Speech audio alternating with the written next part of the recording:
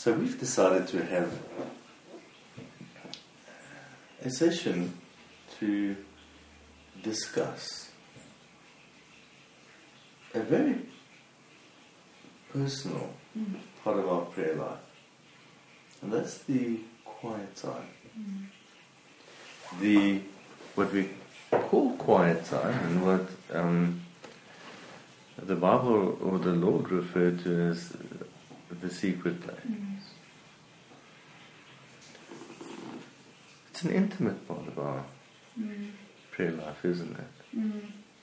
And it's so intimate and so personal that we actually wouldn't dare overstep in this area and try to instruct. So please, for the duration of this session, rather sit back, relax, and reflect with us on this area of our prayer lives.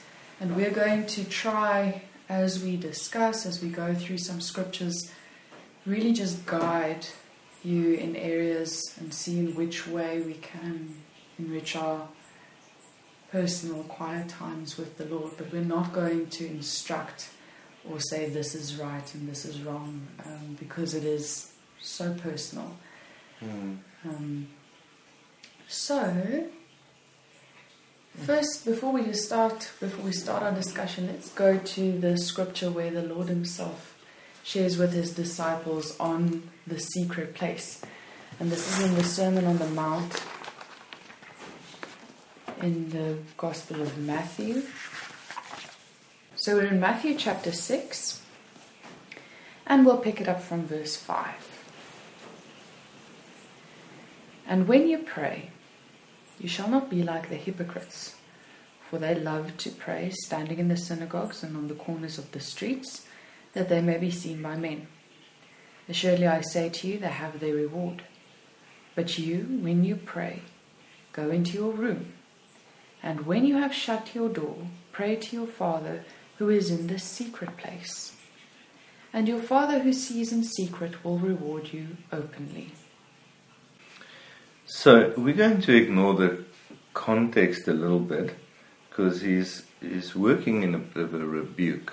And he's contrasting the prevailing attitude towards prayer while advising or guiding us into a better attitude towards prayer. We're going to focus on the positive part of the scripture, and he says, but you, when you pray, go into your room, and when you shut your door, pray to your Father who is in the secret place, and your Father who sees in secret will reward you openly. And I think we want to focus, for the sake of this discussion, on specifically that part of this, the words of the Lord. He says, when you pray, go into your room and shut the door, and pray to your Father who is in the secret place. And I think the question would be, for many people, what is the secret place? Where is the secret place? And there's been, I think, a lot of theories and a lot of speculation. I don't think any of it was right or wrong. And the fact is that that secret place is inside of us. Yet the secret place is us shifting from the place where we are into another place where we enter into his presence, and into a mindfulness and an experience of him. And we're going to look at that, but let's first focus on something pretty practical. It says, your Father who sees in secret will reward you openly. And so I think this brings us to an aspect of our quiet time. So very often I think people tend to expect the reward to be the intimate meeting in the quiet place. Yes. Expecting to receive the reward in the secret place. In the secret place. Yeah. And so we can make something out of the secret place that it might not be intended to be. by the Lord. And so let's address that first, very practically. I think it would have been true for most of us that we would enter into a quiet place and we have every intention to honor the Lord, but we then might wonder if it was a successful quiet time. Yes. How do we measure if we did everything we were supposed to do, got everything out of it that we were supposed to get? I think there's also, we've cultivated a mindset that for every day the Lord has prepared a specific portion, a specific work, for our hands, or some revelation even from His side. And I think together with that, there might be the expectation that, have I eaten my entire portion for the day? Did I read where I was supposed to read? Did I hear what I was supposed to hear? And just to add to what you're saying. So I think firstly, let's practically look at it. I think here we can see that the secret place is the start of a process. And our Father who sees in secret will reward us openly. So, in my experience, the reward that comes out of the quiet time, the secret place, behind closed doors, tend to come later in the day and through the day. So very often out of the quiet time there'd be a specific flow. I call it the conversation. And just to put everybody at ease, the conversation doesn't happen in the same way every day. Sometimes there's less of a conversation. Sometimes in the morning, the quiet time is quality time. But I find that there's more of a me reflecting on the Lord. Yes. And less of an active conversation. And then some mornings, this could also, just to put this right, I'm going to refer to mornings, but it could be evenings. He could draw you closer in the middle of the night, in the evening, through the day. But we want to emphasize making time in the morning, in the beginning of the day, for a very specific reason. It says here, when you pray, go into your room and shut the door. So there's a withdrawing, a drawing away to the Lord.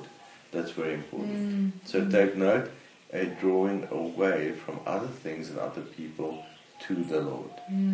Right. And it's in the secret place. It is where the Lord will behold and perceive all of you, your life, your heart attitude and your motivations. And we understand that He always knows all things.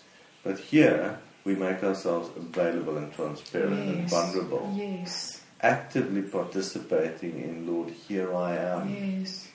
Look into my heart and my life. Shine your light into every corner of my heart and my thoughts. And reform, renew and restore, rebuke if need be. That would be the attitude there. But now, very often, out of the place of meeting, of intimacy, there would be a flow in the Spirit that takes the form of a conversation. And later in the day, as I interact with other people, as situations arise, as I have to process the world around me, respond to the world around me, make decisions, very often I now start to see the connection between the morning's conversation, between whatever He highlighted out of the Word, wherever He took me to pay attention to certain aspects of the Word, that starts to connect with what I needed to know and understand through the day. Yes. So I find that quiet times, he tends to give us what we need for the day. Perhaps just on that note, I think maybe we sometimes also misunderstand what it is that we need for the day. You know, might be that we think that every day we need revelation from Him to go through the day. Or we need a specific word from Him to go through the day, or specific instruction from Him to go through our day. And I'm not saying it's none of those. It might be. But maybe some days all we need is just to have been quiet in the morning. And I think that brings us to the main purpose of the secret place. The main purpose is to draw away. Come away with me, says the Lord, and the word says that if we draw near to Him, He will draw near to us. So I think very helpful is the reality of Eden, the garden in the beginning. Yes. You see, God planted a garden. He formed Adam outside the garden, out of the soil of the earth. But then He put Adam inside the garden. And we know that this was a place of provision, of security and protection. This was a place where he would walk with God. It was a place where he was walking in authority. But when man fell and sinned, the consequence was that God removed them from the garden. And they had to go out of the garden into creation, into the world.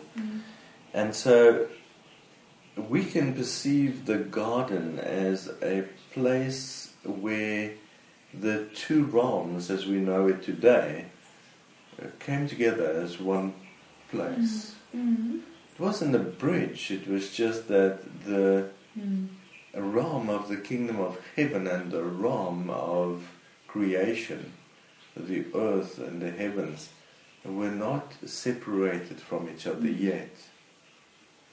Yet the earth represented the one extreme, and the That's a good way of explaining it. kingdom of heaven, presence of God eternally, was the other extreme, but they flowed together, and the place where they flowed together and met was the garden. There was no separation yet. And when the separation happened, Adam was removed from the garden and removed to the furthest extreme from the very holiness and presence of God. And I think we can perceive the quiet place and the secret place. Firstly, it is the Holy Spirit. Yes. So the secret place is the Holy Spirit. And secondly, it's like the Garden of Eden. It is the place where we are in between the realms of earth and the kingdom of heaven. Remember, we've been baptized into Messiah. And we are seated in heavenly places in Messiah.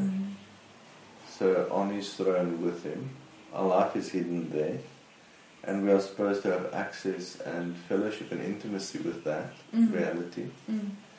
And yet, and that all happens in the Spirit for us while we're in the flesh. And yet, we are on earth. So in the quiet place in prayer, it's the same dynamic. So I'm in my room in the flesh, and yet I'm going to transition and transcend the confinement of earth and my fleshly body and existence, and have a meeting with God in the Spirit. So it's in the Spirit. And the Spirit is the quiet place and the secret place. Just like the Garden of Eden. was a connection point between heaven and earth. Mm. And still is. So I think let's continue the conversation, the discussion on what we can and even should expect and maybe what not. And firstly, I'd like to clarify that we should definitely, in our quiet time with the Lord, have a mindset and cultivate an attitude of arriving expectantly. We should be hopeful, we should be full of faith, we should be excited to be able to draw near to our God and to have fellowship, intimate fellowship time with Him. When we talk about negative expectation, that would simply just be any expectation for me, for my own person, for my own sake. And I'm sure we all have enough experience and knowledge and understanding to know what that looks like. So we won't put too much emphasis on that aspect of it. We would rather like to put more emphasis and clarification on what we should expect, what we should be excited about when we do meet with the Lord. But remember, the first thing when Moses turns aside to see the burning bushes, God says to him, Moses, how are you today? Do you need anything? Moses, before How's I your light wife? this bush, before I speak to you about my plan, about sending you to Egypt, how has the 40 years been in the desert? Yes. Moses, how are you doing? Do you need anything? How's your finances? I'm going to tell you where the lost sheep is, so that you don't stress about it while we have our conversation. So the reality is that the first thing is that God says, Moses, take off your shoes, for this is holy ground. And there's going to be interaction between them. Mm. Moses is still going to speak his mind. Mm. Yes, it's a real discussion. Two persons that are involved in a conversation. It's not just him listening to a monologue. No. There's interaction. But the first step was, Moses, take off your shoes. Mm. And so, although we are walking with God, so we walk with Yahushua. Yes. We live in the Spirit and walk in the Spirit. And yet our expectation should be to continue in this relationship. Yet it's not going to be about us. Exactly.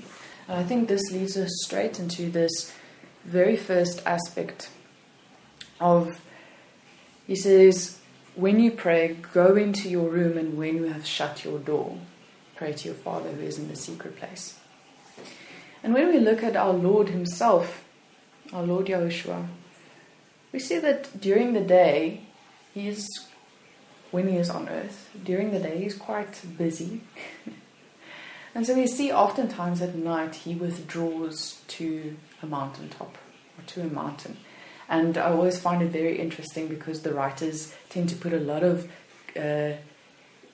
emphasis on the fact that He went to the mountain alone by Himself. And I always think, why do you have to emphasize it so much? What they're really trying to point out and emphasize is the fact that He's not accompanied by anyone, or maybe even anything. And so we see what He does in this withdrawing to a mountain is there's this real separation from the world. And I mean, He's come to the world to serve the people, to be a living sacrifice, and to demonstrate the way we should walk this out. But when He withdraws to the mountain to pray, we see that He actually almost isolates Himself from all of that, separates Himself entirely from everyone, from everything, even from the day's work, from the people, from the multitude, separates Himself completely to spend time with His Father in prayer, to have intimate fellowship with His Father. And we don't see that when He comes down the mountain, He goes, I had this experience with the Lord. It was just supposed to be intimate.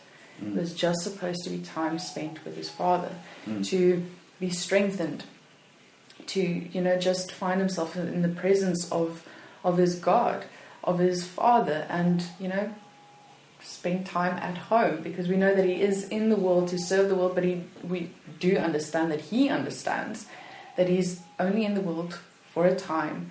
He's come from the Father, he's going back to the Father. And so there's all of that happening while he withdraws. But what we want to look at specifically here is that there is the very first action and attitude of separating ourselves from the world, from our lives, from the people who are important to us or even unimportant to us, from our circumstances and our situations, from life events, separate ourselves from all of that. And so I'm quite sure that when the Lord said this, he doesn't necessarily mean go into a room and shut a door. I think there's the entire aspects, all of the aspects surrounding that. There's a separation and an isolation. So I'm going to draw away from the world. I'm going to draw away from myself even, and I'm going to draw near to God. And so that would be the first aspect of this that we want to just explore and, look at a bit more, is this drawing away from the world and drawing near to God. Because we know when we draw near to God, he draws near to us. We can organize this process in any way that we can practically, and we can set aside the time at any time. But I find that in our modern world, mothers, parents find it difficult, and I think this is a challenge that we should take up as believers. Yes. And that is to make sure that we teach our children, we teach the people around us, that there would be a time when I withdraw unto the Lord. And I think for families, people misunderstand how doing the thing that is contrary to the way the world does it is going to bring them blessing and is actually going to bring huge benefit. So instead of racing around in the morning to get the children ready for school and yourself ready for work and then pray on the way in the car to work, instead of that, there's merit in teaching your family that there will be a time in the morning when you're not available, and that this is non-negotiable. Yes. So I want to encourage people to become selfish when it comes to the ways of God, to become adamant and to put things in place. Now, what does it look like? You don't need half an hour. You don't need hours and hours. The place in the secret, or the time in the secret place can be literally 5 minutes, 10 minutes, whatever you have. But to first draw away unto the Lord is vitally important. We want to avoid a mindset where we think, well, I need an hour because the whole conversation has to happen in the quiet place. No, we need a place where we separate from our usual thoughts. We gain control, or we bring our thoughts and our feelings and our life into the administration of God. We bring it under His sovereign rulership. So we submit and subdue life in these moments. You need 5 minutes. And oftentimes, if you had your quiet time or your secret place time, in just drawing near to the Lord, focusing on who He is, why you are on earth, what the purpose is of life, that is to fulfill your destiny in Him, be part of what He's doing, to be conformed to the image of His Son, and that's for the whole body. That will lead to Him speaking to you while you're brushing your teeth, or while you're in the shower, or driving to work. But I don't believe that driving to work should replace the quiet time. The quiet time is not for Him to quickly give you all the instructions for the day. The quiet time, the secret place, is for you to draw near to Him, to draw away from everything else, to be with Him, to fix your heart and your mind and your attention, your life upon Him. Yes. This is the most important, and the expectation shouldn't be that He should speak to you. The expectation is for me to honor the Lord by drawing myself away, sanctifying myself. Like the things of the temple, the holy things of the temple were set aside for God and for His purposes. We use a quiet time in the day to set ourselves apart unto God for His purposes, and to separate ourselves unto holiness. Yes. I think perhaps the best way to actually just sum all of this up is be still and know that I'm Yahweh. I think sometimes, oftentimes we want to measure, was this a successful quiet time? Did I do what I was supposed to do? Did I get what I was supposed to get? And I think maybe we misunderstand the purpose of the quiet time or the secret place. Yes, there are times when we bring our petitions, and there are times when we, cry out to the Lord. And all of that is part of prayer.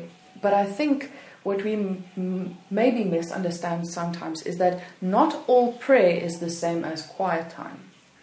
So quiet time forms a part of our prayer life, but there are some prayers where we more actively participate in prayer, sometimes where we use it for prophecy, where we do bring our petitions, where we actively, do certain things in prayer. But the quiet time or the secret place, I find, is specifically more there so that we can remind ourselves, again, set our minds, our vision, our understanding, bring ourselves to be immersed by God, by who He is and what He is, so that we can realign our thoughts. And this is why we encourage it, quiet time, to be in the mornings, because this means that the rest of our day will flow from this immersion, from this realignment, from just re-looking, refocusing all our attention, motivation, and our heart on the character of God, the person of God, intimate fellowship with God, what we know about Him and His person and His plan.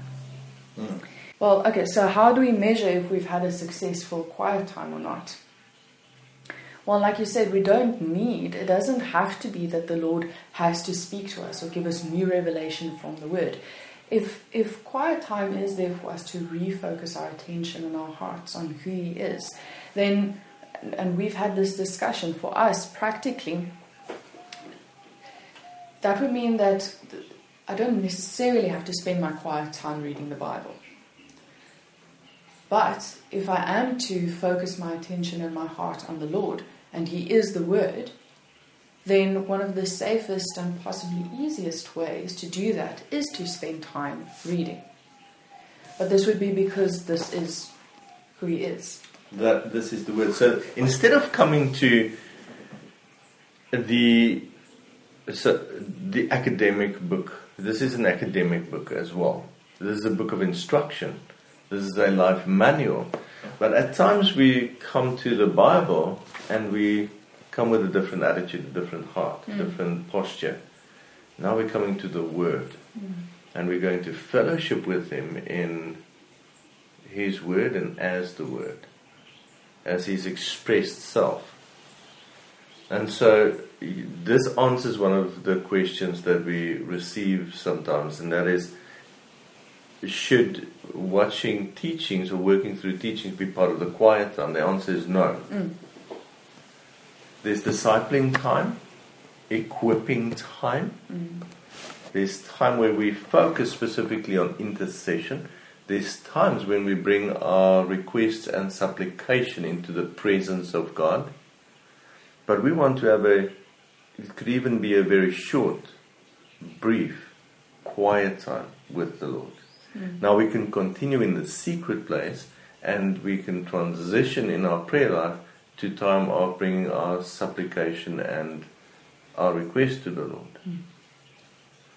But we're going to fellowship with the Word in quiet time. Exactly. So just reading the Word for the purpose of having Him revealed to us would be one of the better ways to spend our quiet time, because we are looking directly at Him as the Word. Something else that we might sometimes forget is that the purpose of quiet time might just be for us to become quiet. And not necessarily to receive new revelation or a word or anything from the Lord, but just Him creating a space for us to become still, to become quiet. And then that might have been the purpose of the quiet time for the day. So these are the main points we're making. Quiet time. Come expectant to spend time with Him, to reflect on Him, and He will reveal Himself so we can behold Him. Okay. We want to exclude from our secret place quiet time in the day, want to exclude all the other aspects of prayer. This is where for us to come to separate ourselves unto Him. Out of this could flow times of intercession. Remember beginning and end. So we know when we are going to flow into, we have changed attitude or posture, and now we're going to enthrone the Lord in praises and worship. This could be part of quiet time, but it flows out of a separating oneself. Then there's a time when we are going to entreat the Lord for His help, His strengthening us, etc., etc. Then there's going to be time when we intercede for the body. There's going to be times of equipping and discipleship. Yeah, our focus is to work through teachings, to work through a Bible study. But when we're going to read the Word of God in our quiet time, it's not part of the study. It's part of drawing close to Him. So there's different postures and attitudes. The expectation is that we are going to draw close to Him and He will draw close to us. Our expectation is not that in these times He should give us revelation, speak to us, and so forth. So there's the power and there's the presence of God. And we should be able to differentiate that in quiet time we seek the presence of the Lord. We seek bringing our presence and submitting and making it available for His presence. And here we're not seeking His power necessarily. There's the heart and the mind of God. So in discipling and equipping time, we're looking for the knowledge of God. Here we're looking for the heart of God, the presence of God. So we can find it by meditating on His great works, His character and His characteristics, on His Word. But it's not about that, it's about drawing near to Him. And then there's the difference between the anointing and the purposes of God and just the person and the presence of God. So in quiet time we're looking for His presence and His person.